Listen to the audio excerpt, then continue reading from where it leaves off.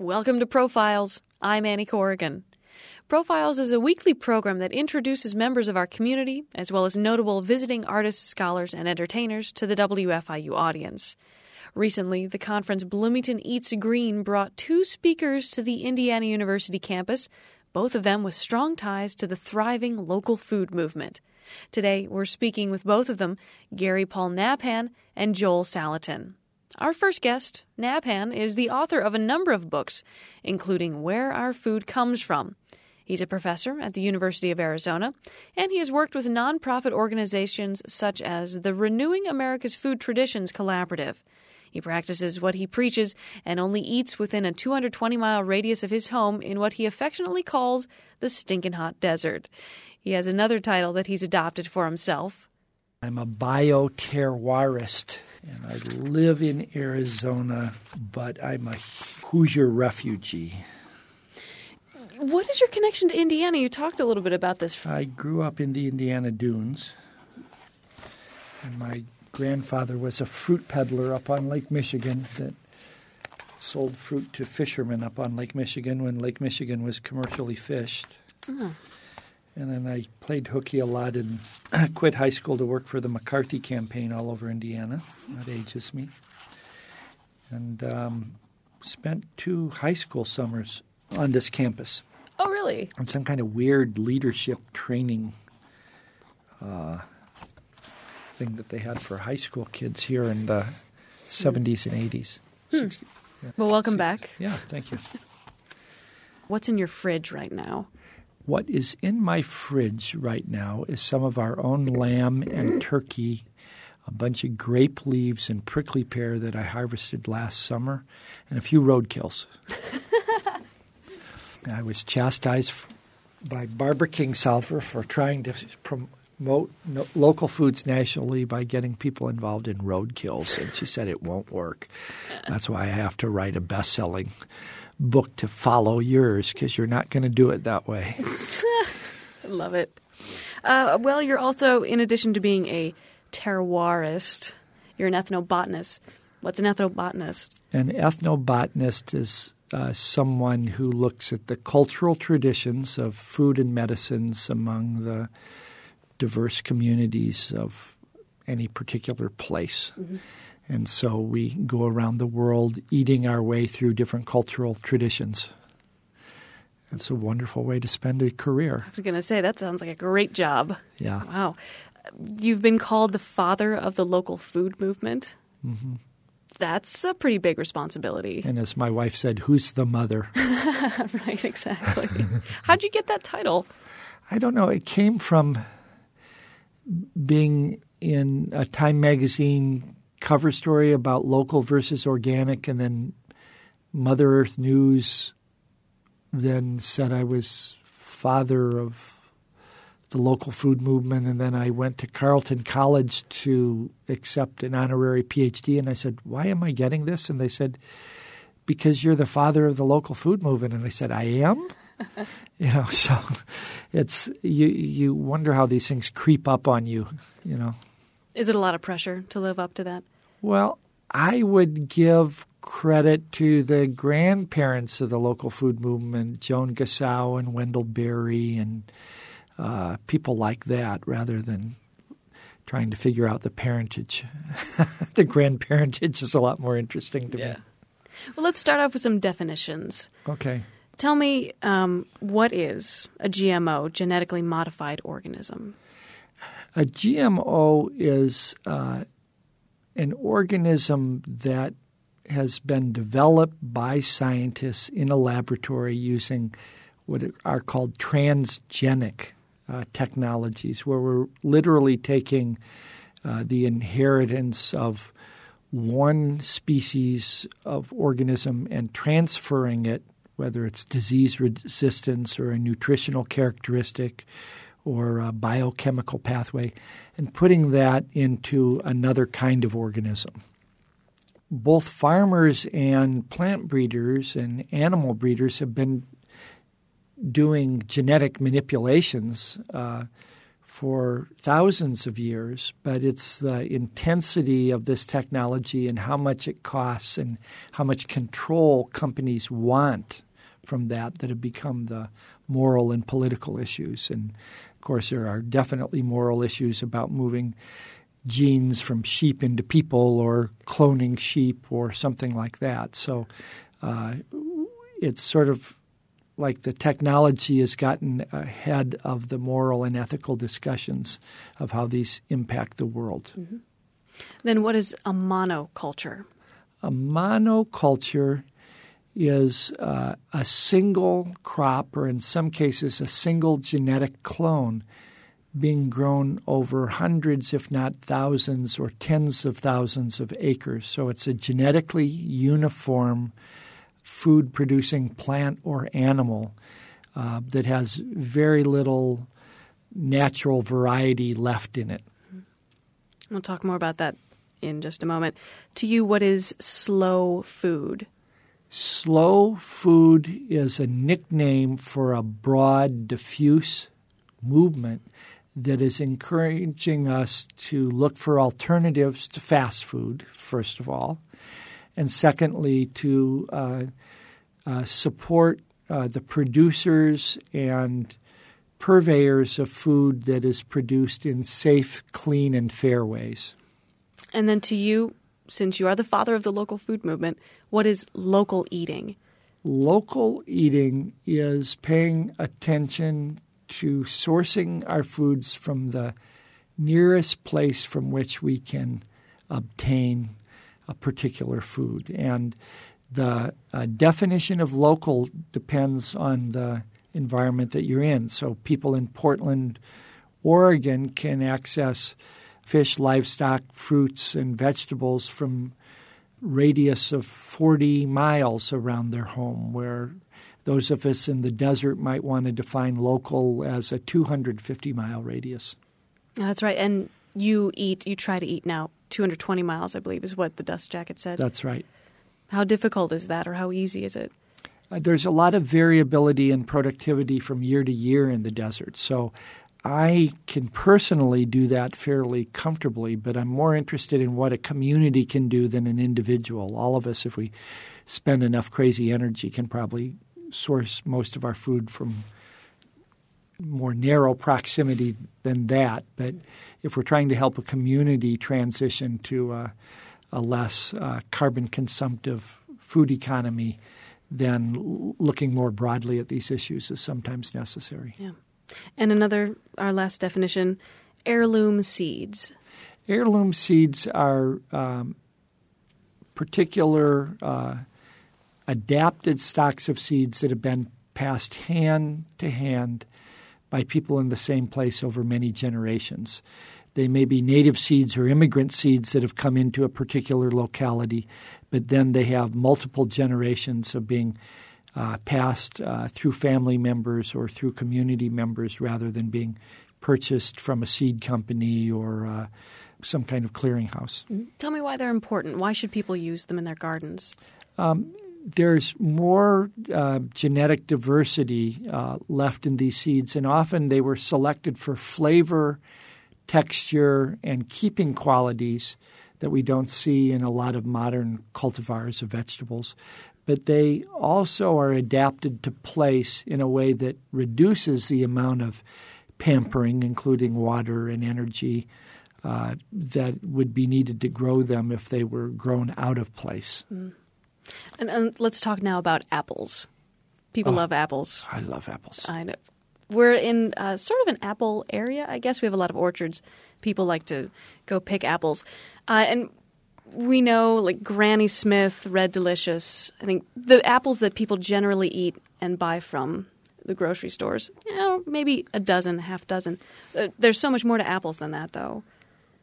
Talk to me about what you know about the varieties of apples.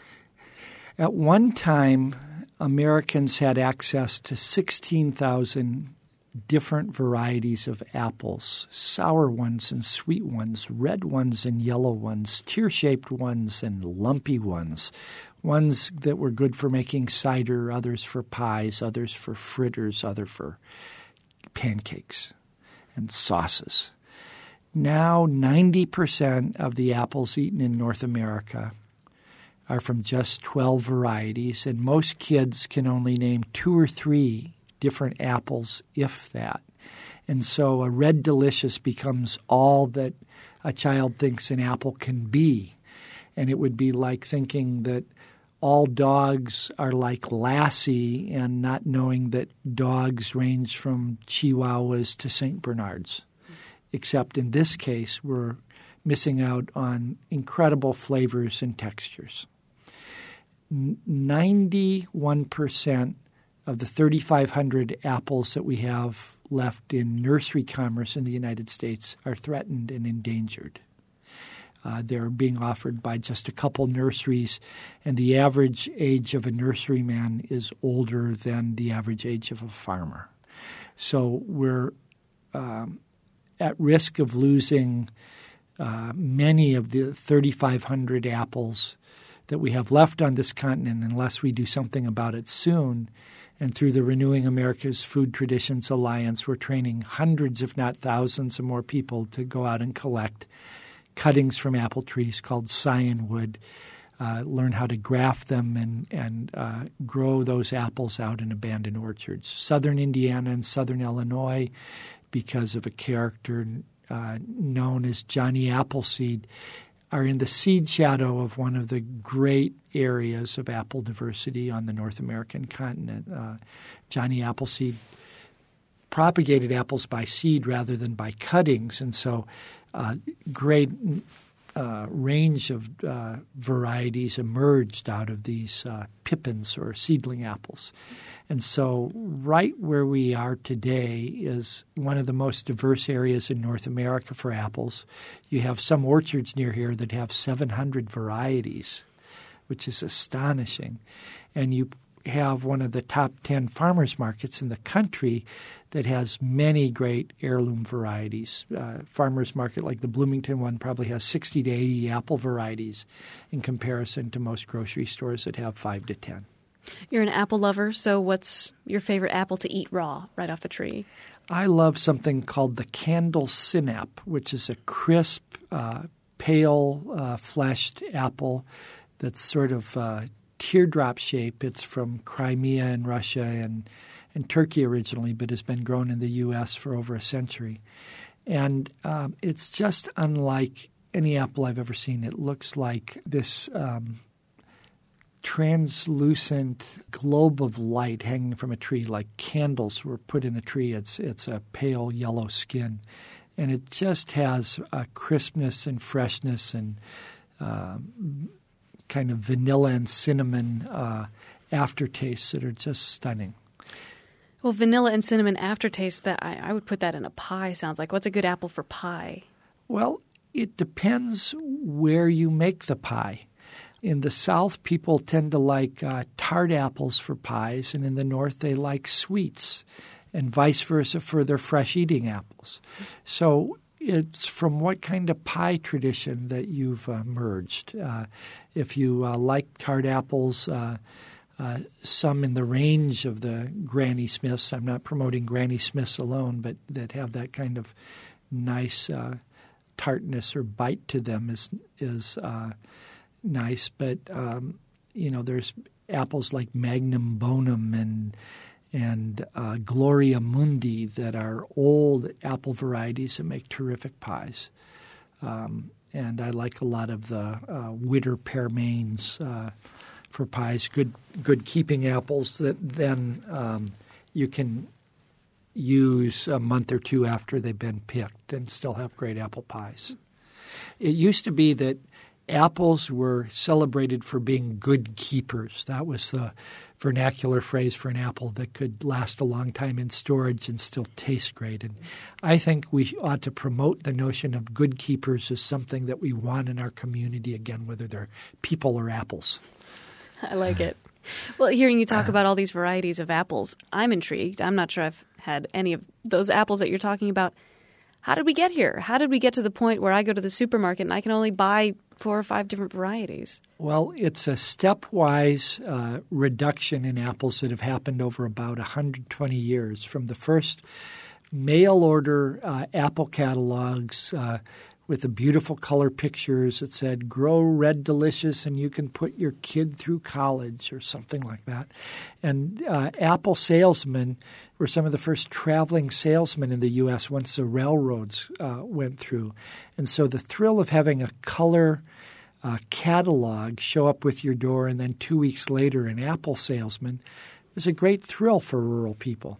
And so places like the Stark Brothers nurseries captured the American imagination with their promotion of apples. It was much like P.T. Barnum promoting circuses, and temporarily wowed people. And the next thing we knew, about 100 apples were dominating trade rather than several thousand.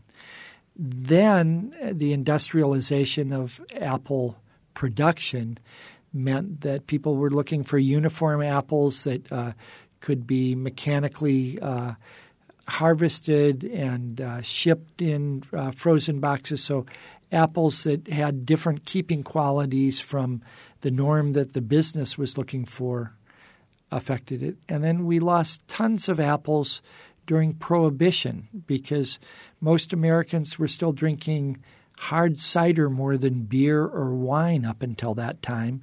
And hard cider became one of the targets of Prohibition. And by the time Prohibition was repealed, a lot of the knowledge about how to make hard cider from heirloom apple blends went out. Fortunately, we're seeing a revival in both hard and sweet ciders of heirloom apple blends. Let's talk now about your career. You're a lecturer. You travel all over speaking to groups like you did. You've written all these books. You teach at the University of Arizona. It feels like you're preaching to the choir a little bit. The group that was in the auditorium on Friday, co-op buyers, people who try to eat locally, live sustainably. How do you get your message out to people who eat at McDonald's all the time, who don't go to co-ops? Well, the interesting thing is that doing conservation work through food communities rather than doing conservation work through, say, the Sierra Club or World Wildlife Fund has put me into contact with people of far more walks of life, income levels, and ethnic backgrounds than any of my previous conservation work working for nonprofits and universities. That's because everyone at some level deeply cares about their food and has food memories from a more diverse time in America.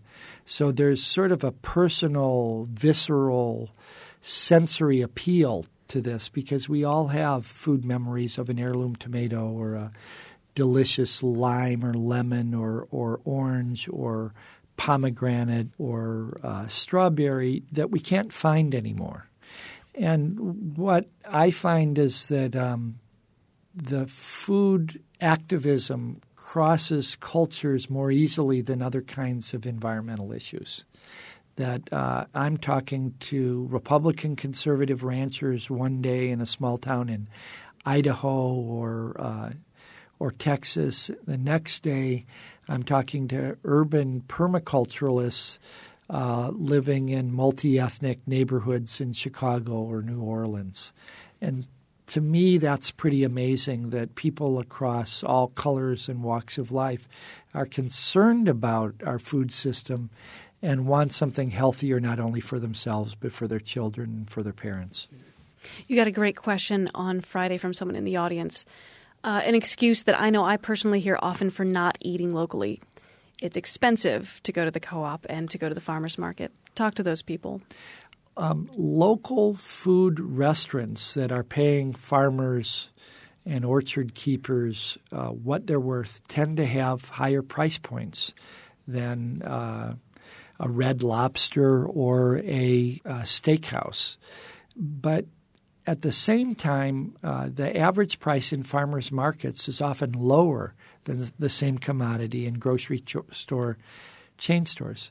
The same apple, however, may be higher in a Whole Foods or a health food store where there's a lot of middlemen involved. So one part of the local food movement is to reduce the number of middlemen because today farmers get 4 to 15% of every consumer dollar if they're putting their food into the commodity market. 100 years ago, they were getting 60% of every consumer dollar. The rest of that money is going to the middlemen. So if farmers are offering their food directly to you at a farmer's market, they have some extra costs that they have to cover in terms of the gas and getting there rather than letting a truck pick up their produce at the farm. But typically those foods are coming in lower, in my surveys, than what we might see at a grocery store chain or certainly something like Whole Foods. Mm-hmm.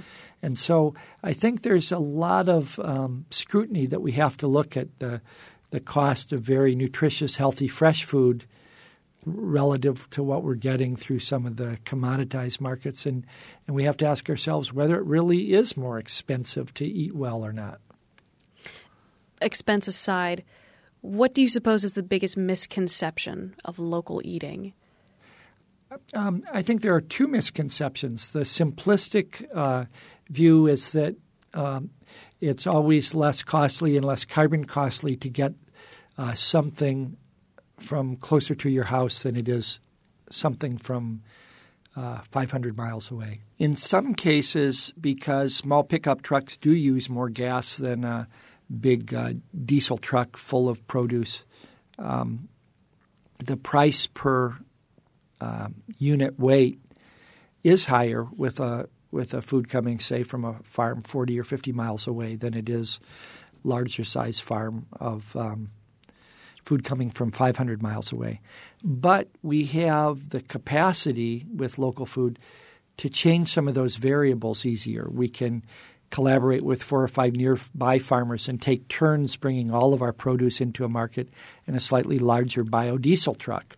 We can go back from town with our truck full, which typically doesn't happen with some of the national food distribution services. We can also work on how much energy goes into the food on the farm and reduce that rather than just thinking about the transportation issue as a separate issue. So the big misconception is that local necessarily means closest to where I'm picking it up. It may be that there's efficiencies in having a route through different habitats over a 150-mile range that brings a variety of foods because each of those farms are at a different point in the season, and that our greatest efficiencies are building relationships across zones closer to home, but not thinking that mileage is the only metric that we should be looking at. One of the goals of our show is to get people to feel more connected to their food and where it's coming from. You've been doing this your whole life. How have you felt a change knowing where your food has come from, knowing that it's come closer to where you live? Talk about the human aspect of that. First of all, I feel this incredible rapport with the people who grow the part of food I eat that I don't grow. So that my neighbors who I buy beef from, I raise lamb and periodically turkeys, are now friends, and we swap foods. We have an exchange network, and I know the struggles they're going through. So the food has a human face, and I know the place that it's from. Second of all, I feel that I'm made from the very molecules of the place that I live in, from the soil that I live in, because so much of my food is from my place. So I don't feel displaced anymore. I feel connected to the community and the land in a way that I carry with me spiritually, emotionally, and viscerally. And I think that grounds my life and makes me feel less lost in a rapidly changing world. We had a listener write in with the question, compare a conventional tomato that's locally grown with an heirloom tomato that's been flown in. What kind of trade-off should we accept in this interim period as we're advocating for more locally grown heirloom organic produce? What we're talking about here is that we tend to have a human propensity for pitting one kind of label of something we value against another and seeing them as either-or choices. For instance, most of the local produce in the farmers market that I helped jumpstart up near the Grand Canyon in northern Arizona was not certified organic, but it was local, of course, and none of it could be officially labeled organic. But when we talked to the farmers, regardless of them having that official legal label, almost all of them were using organic practices. And so it's a false choice to think it's either local or organic there. On the other hand, I've stopped eating strawberries, or including organic strawberries from Chile in the winter, and I've resolved myself to just eating strawberries in season that are grown closer to home because I don't quite see the value of bringing in organic strawberries from 5,000 miles away. So I think the key thing is that as we're making these transitions, to have some flexibility and get deeper than the labels, what I say, deepen our sense of local, that we can get trapped if we take these things as categorical entities that, for instance, is food really local in Arizona if it's using groundwater that's transferred from a river 250 miles away or from water from a well 500 feet deep. We could claim that the food is local, but it's using extra local water and fossil fuel. So we need to get beyond the simple labels and look at what's sustainable both to the land and water and perhaps the cultures that are the best stewards of the land, and move towards sort of a more holistic, improvisational way of making these choices.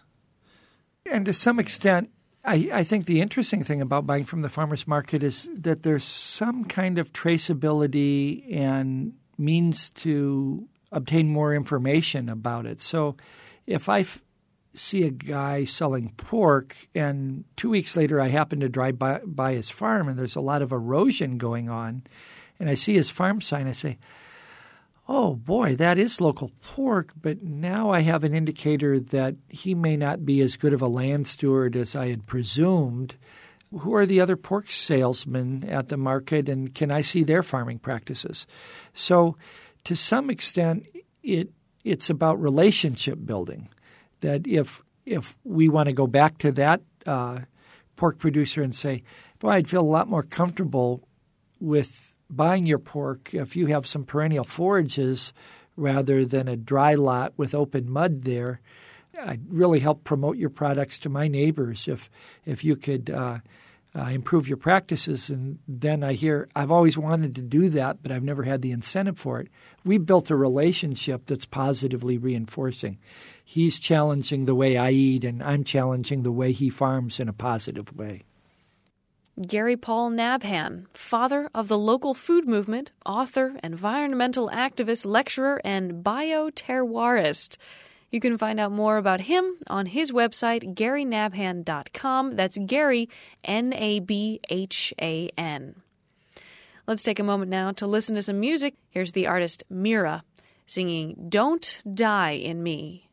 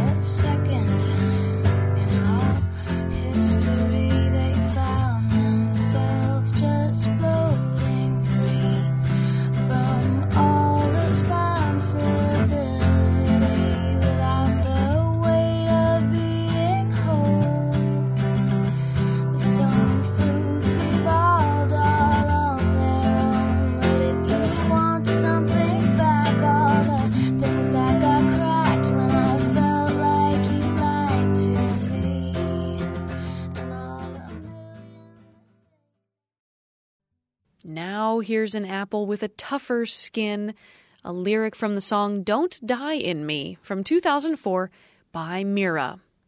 Production support for Profiles comes from Smithville, a locally owned business serving central and southern Indiana since 1922, with residential and business internet, voice, and security services. Smithville, local pride, global technology. Information at smithville.net. And the Funeral Chapel of Bloomington, providing funeral and crematory arrangement services for the chapel, church, and graveside. The Funeral Chapel, to honor and commemorate. 333-4400 or online at pdcfuneralchapel.com. From apples and farmers markets now to pigorators and grubicide, Joel Salatin is a farmer, lecturer, and the author of a number of informational books about food and farming. His farm, Polyface, is a family-owned, pasture-based, beyond organic operation located in the Shenandoah Valley in Virginia. He was featured in the documentary Food, Inc. and in the book Omnivore's Dilemma by Michael Pollan. He's a reluctant celebrity in the local food movement. Well, I don't wear that fame shoe very easily. I mean, we certainly never aspired to this, but it's very exciting to see the number of people who are ready to make a change. Yeah. And so, it's very gratifying to see that. Yeah. How much time are you spending on the farm now that you're out and about so much? Yeah, I'm probably a third gone and 2/3 on the farm. Probably 120 days a year I'm traveling. Your farm is Polyface Farms. Give me the Reader's Digest version of the history of that. Sure. Well, we came in 1961. My parents bought the farm in 1961. Spent, the first 10 years essentially trying to do conservation things, some innovative things. Dad did some portable structures, and of course we were non-chemical. Dad was non-chemical. He got that from his dad, who was a charter subscriber to Rodale's Gardening's Organic Gardening and Farming magazine from Anderson, Indiana. And so I have some roots here for sure. Then as we came along, we gradually just refined and tweaked, and Dad died in 88, and I've just kept refining those ideas. We do salad bar beef, grass-finished beef, pigorator pork, pastured poultry, pastured eggs, pastured turkey, and pastured rabbit. Those are our main products. You call yourself a Christian, libertarian, environmentalist, capitalist farmer. So let's break that down title by title. Christian. I am a Christian, and I think that the Judeo-Christian ethic calls us to realize that we are stewards of creation, that we're not to just rape it, pillage it, whatever. We are to steward it, and lays down certain principles of growth. I mean, when God made it in Genesis, the plants were to reproduce after their own kind. And genetic modification doesn't make plants produce after their own kind. So, even to that point, there are some nuances of order and template, a template there to live by. Okay, libertarian. Libertarian. All right. Well, I don't think every time there's a problem, we need to look at the government for a solution. I think the government is the problem on many, many things. And if we would free up entrepreneurial innovation and not give corporate welfare to big business and special concessions to big business and regulations that aren't scalable, that always hurt the little person more than the big person, I think that the size of big outfits, I'll just use that word loosely, outfits, would crumble in of its own bureaucracy, which is one of the principles that Joel Arthur Barker, who coined the term paradigm, addressed, that every paradigm exceeds its point of efficiency at some point. And so instead of artificially propping up big dinosaurs, we should let the dinosaurs collapse and fall so that a phoenix can rise from the ashes. And environmentalist? Environmentalist. I am a tree hugger. I think that it is important that salamanders have 4 legs and that frogs remain fertile. And I have a real problem with the Christian right stereotype that has put a lot more emphasis on dominion than on nurturing. So that tends to balance out the dominion part. Capitalist. capitalist. Yes, I don't apologize for running a business that makes a profit. We too often just push the profit under the rug, but at the end of the day, a profit is the lifeblood of a business. We can't make improvements. We can't make creative innovations unless there's a little bit of money left over at the end of the day to put into something new. So yes, I'm not embarrassed to say we strive and do make a profit. It's okay. Let's move on now to definitions. Define factory farming for me. Factory farming to me is when you confine animals at a magnitude and at a density that keeps them from having a habitat that allows them to express their physiological distinctiveness. And so for a pig, that means a pig that can't root would not be able to express his pigness. And so a slatted floor confinement house, is not an acceptable solution. A cow should be able to graze. So when you confine them and you shoot them just corn and silage, that's not an acceptable situation. A cow is a four-legged sauerkraut vat and needs forage, just like sauerkraut needs cabbage leaves to ferment. And so factory farming can actually be done on a pretty small scale by those kinds of definitions if you're not allowing the animal to express its physiological distinctiveness. Okay, now define organic farming. Organic, as it started by J.I. Rodale back in 1948, was an idea. It was an idea. It was an idea of social, environmental, economic, nutritional. It was just an idea that was very eclectic. Unfortunately, it has now been codified in federal law pretty much as a system of do's and don'ts that every day are being eroded because the government owns the word, and of course it's in collusion with the big organic growers. So we now have the organic industrial, like Michael Pollan described in Omnivore's Dilemma, and it takes people like the Cornucopia Project and that sort of thing to continue suing the USDA to enforce its own organic standards. And that's unfortunate. But to me, organic is an idea. And so I don't use the word anymore, but I use different words, which encourage discussion instead of hardening of the categories. So then what is polyface farming? Well, polyface farm is a multi-species, pasture-based, diversified kind of farming that is not limited to animals, vegetables, or whatever, in which the farmer sees himself or herself as a massager of the landscape, as opposed to just a cattle farmer, dairy farmer, orchardist, whatever. Rather, we're stewards of this niche of creation, and the more relationships that we can build on that, the more stable and productive it will be.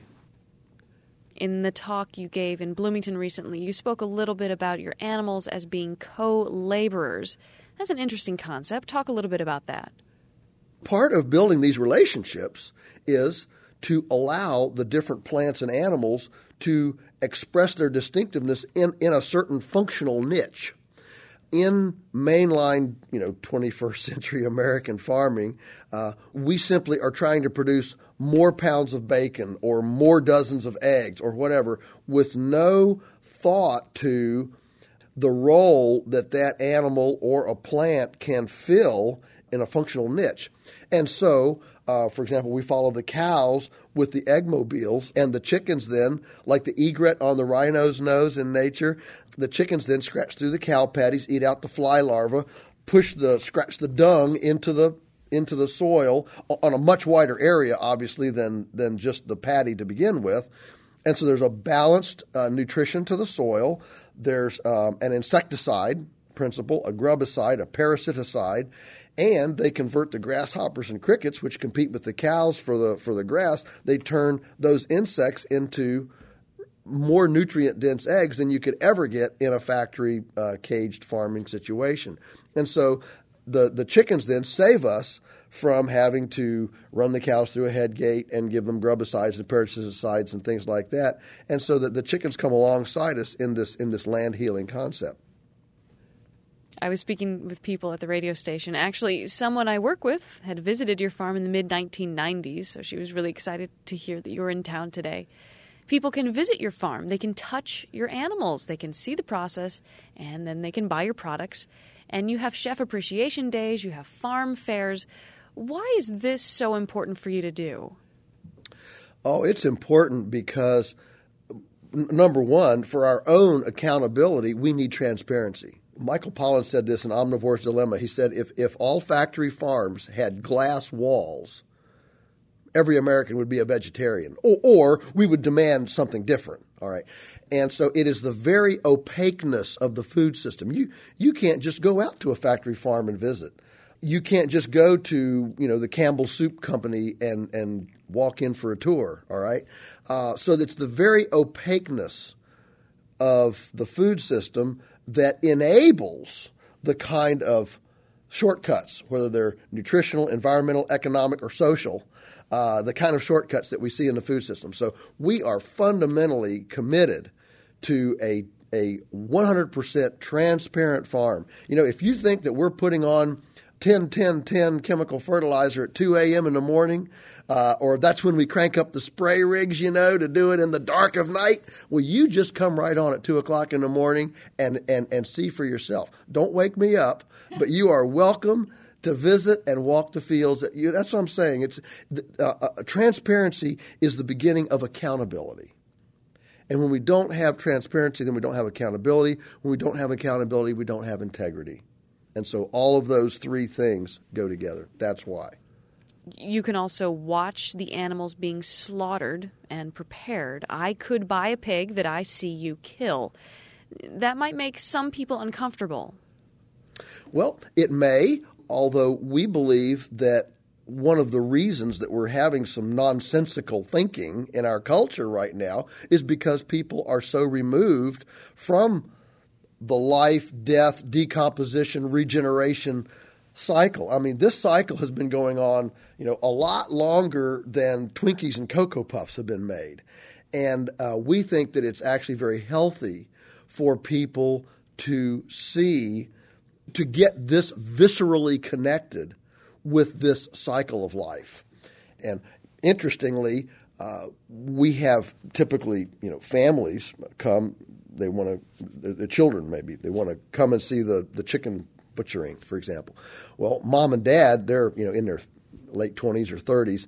They stay out behind in the car, and the 8, 9, 10, 11-year-old children, 7-year-old children come around to see this. And we have not found any child under 10 that's the least bit put off by it. They get right into it. We'll even give them a knife and let them slice some throats, so they can actually see it. They haven't been yucked out yet. They haven't been sanitized in their thinking.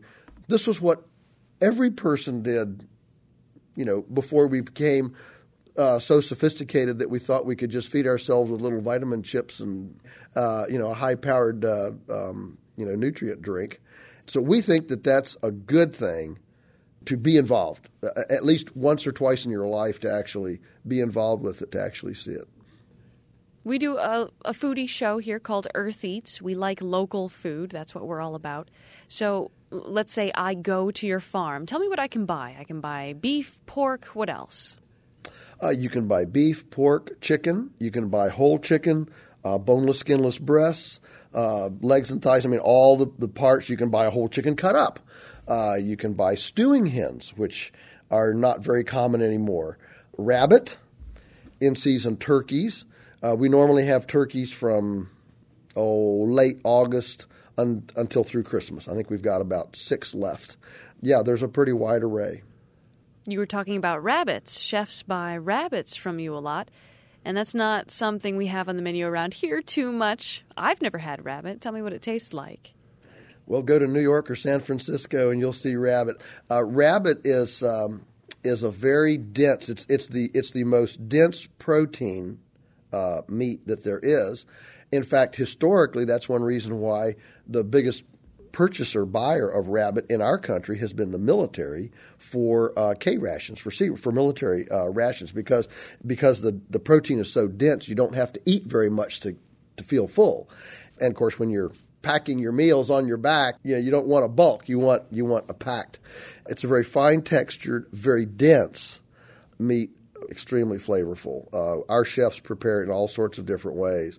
Culturally, around the world, I mean, Italy, France, the British, rabbit is extremely common and a real delicacy in all those cultures. We talked to some of our listeners, and someone here wants to know if you'd be willing to go around the country to talk to people about setting up small farms of their own, how to get started and all that. Well, I've been doing that for a long, long time. It's only been in the last 5 years that I've begun doing things like I did last night more frequently. My whole stock in trade for, whatever I've been speaking for since about 1988, so 20 years. Over 20 years, my stock in trade has been actually doing sustainable farm conferences and workshops and all of that to do the hardcore how-tos. And of course, I've written several books about that as well.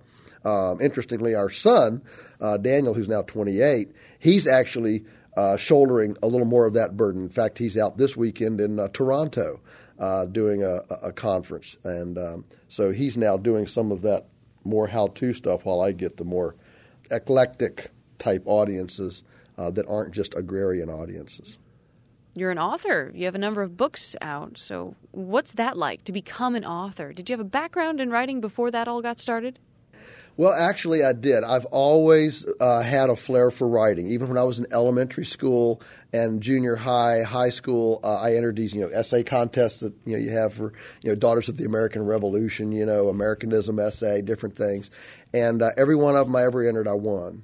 And so that started early. I'm a storyteller, gregarious schmoozer, all right, and people love a good story. And so I had a flair for that, and even in college, won essay contests and things. So, and when I was in high school, I worked part-time my junior year and senior year in high school at the local newspaper, writing police reports, obituaries, things like that. They actually let me do a couple of little, bigger projects. And then when I got out of college, I actually worked for 18 months as an investigative reporter at a local newspaper while I was starting to, trying to get the farm up and running. And so, yeah, writing is in my blood. Now, when we came to the farm full-time, September 24, 1982, I did not conceive that I would write, lots of books. But those grew out of, once we became successful as farmers, and people started asking us, well, how do you do this? How do you do this? And so it was natural with my flair for writing. It was natural to just go ahead and crank out. The first one I did was I did a little pastured poultry manual in 89, 90, something like that. That sold so well that then we just went ahead and did a full-fledged book. How do you think your political views on government have helped or hurt the cause for community-supported agriculture and environmentally friendly agriculture? Well, I can't help but think that community-supported agriculture would be much better and encouraged if farmers and little cottage kitchens didn't have to jump through 100 hoops in order to make some pot pie or some heavy stew or egg noodles or, jams and jellies and pickles and things like this that were all part of the indigenous food system years ago. In fact, I think there'd be nothing better than some sort of maybe a constitutional amendment that guaranteed every American the freedom of choice to eat whatever kind of food you want. I think it's pretty ridiculous that we have decided in our in the culture, we have the food police, I call them, have decided that it's safe to eat Twinkies and Cocoa Puffs and Mountain Dew, but it's not safe to drink raw milk and compost-grown tomatoes. I think that's atrocious, and so generally, I can't help but think that I am my curmudgeonness in this is creating doors of opportunity cracking that door of opportunity for entrepreneurial innovation on the local level. And finally, tell me what's in your fridge right now. What's in our fridge right now? Well, let's see, raw milk, some raw cheese from a dairy up the road, probably some leftovers, from dinner, whatever that was, our own green beans that we can from the garden. Our cellar is full of 800, 1,000 quarts of corn and sauerkraut and green beans and beets and pickles, all sorts of sweet pickles, dill pickles. That's the way we live. And I've always said if we could figure out how to grow toilet paper and tissue paper on trees, we could pretty much pull the plug on society. Nice. Joel Salatin, thank you so much for speaking with me. Thank you for having me. Joel Salatin visited Bloomington as part of the Bloomington Eats Green Conference. When he's not traveling around the country giving lectures and teaching aspiring farmers, he spends time on his farm in Swope, Virginia. This has been Profiles. I'm Annie Corrigan. We'll leave you with music by another Virginian, Patsy Cline, born in Winchester. This is Walkin' After Midnight. Thanks for listening.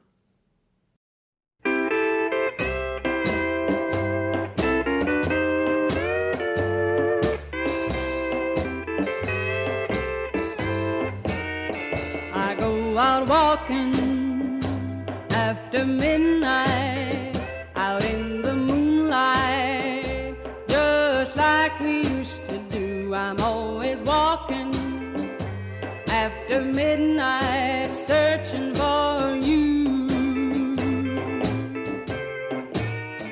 I walk for miles along the highway. Well, that's just my way of saying I love you. I'm always walking after midnight, searching for you. I stopped to see a weeping willow crying on his pillow. The program you just heard was recorded in January of 2010. The technical producer was Michael Paskash.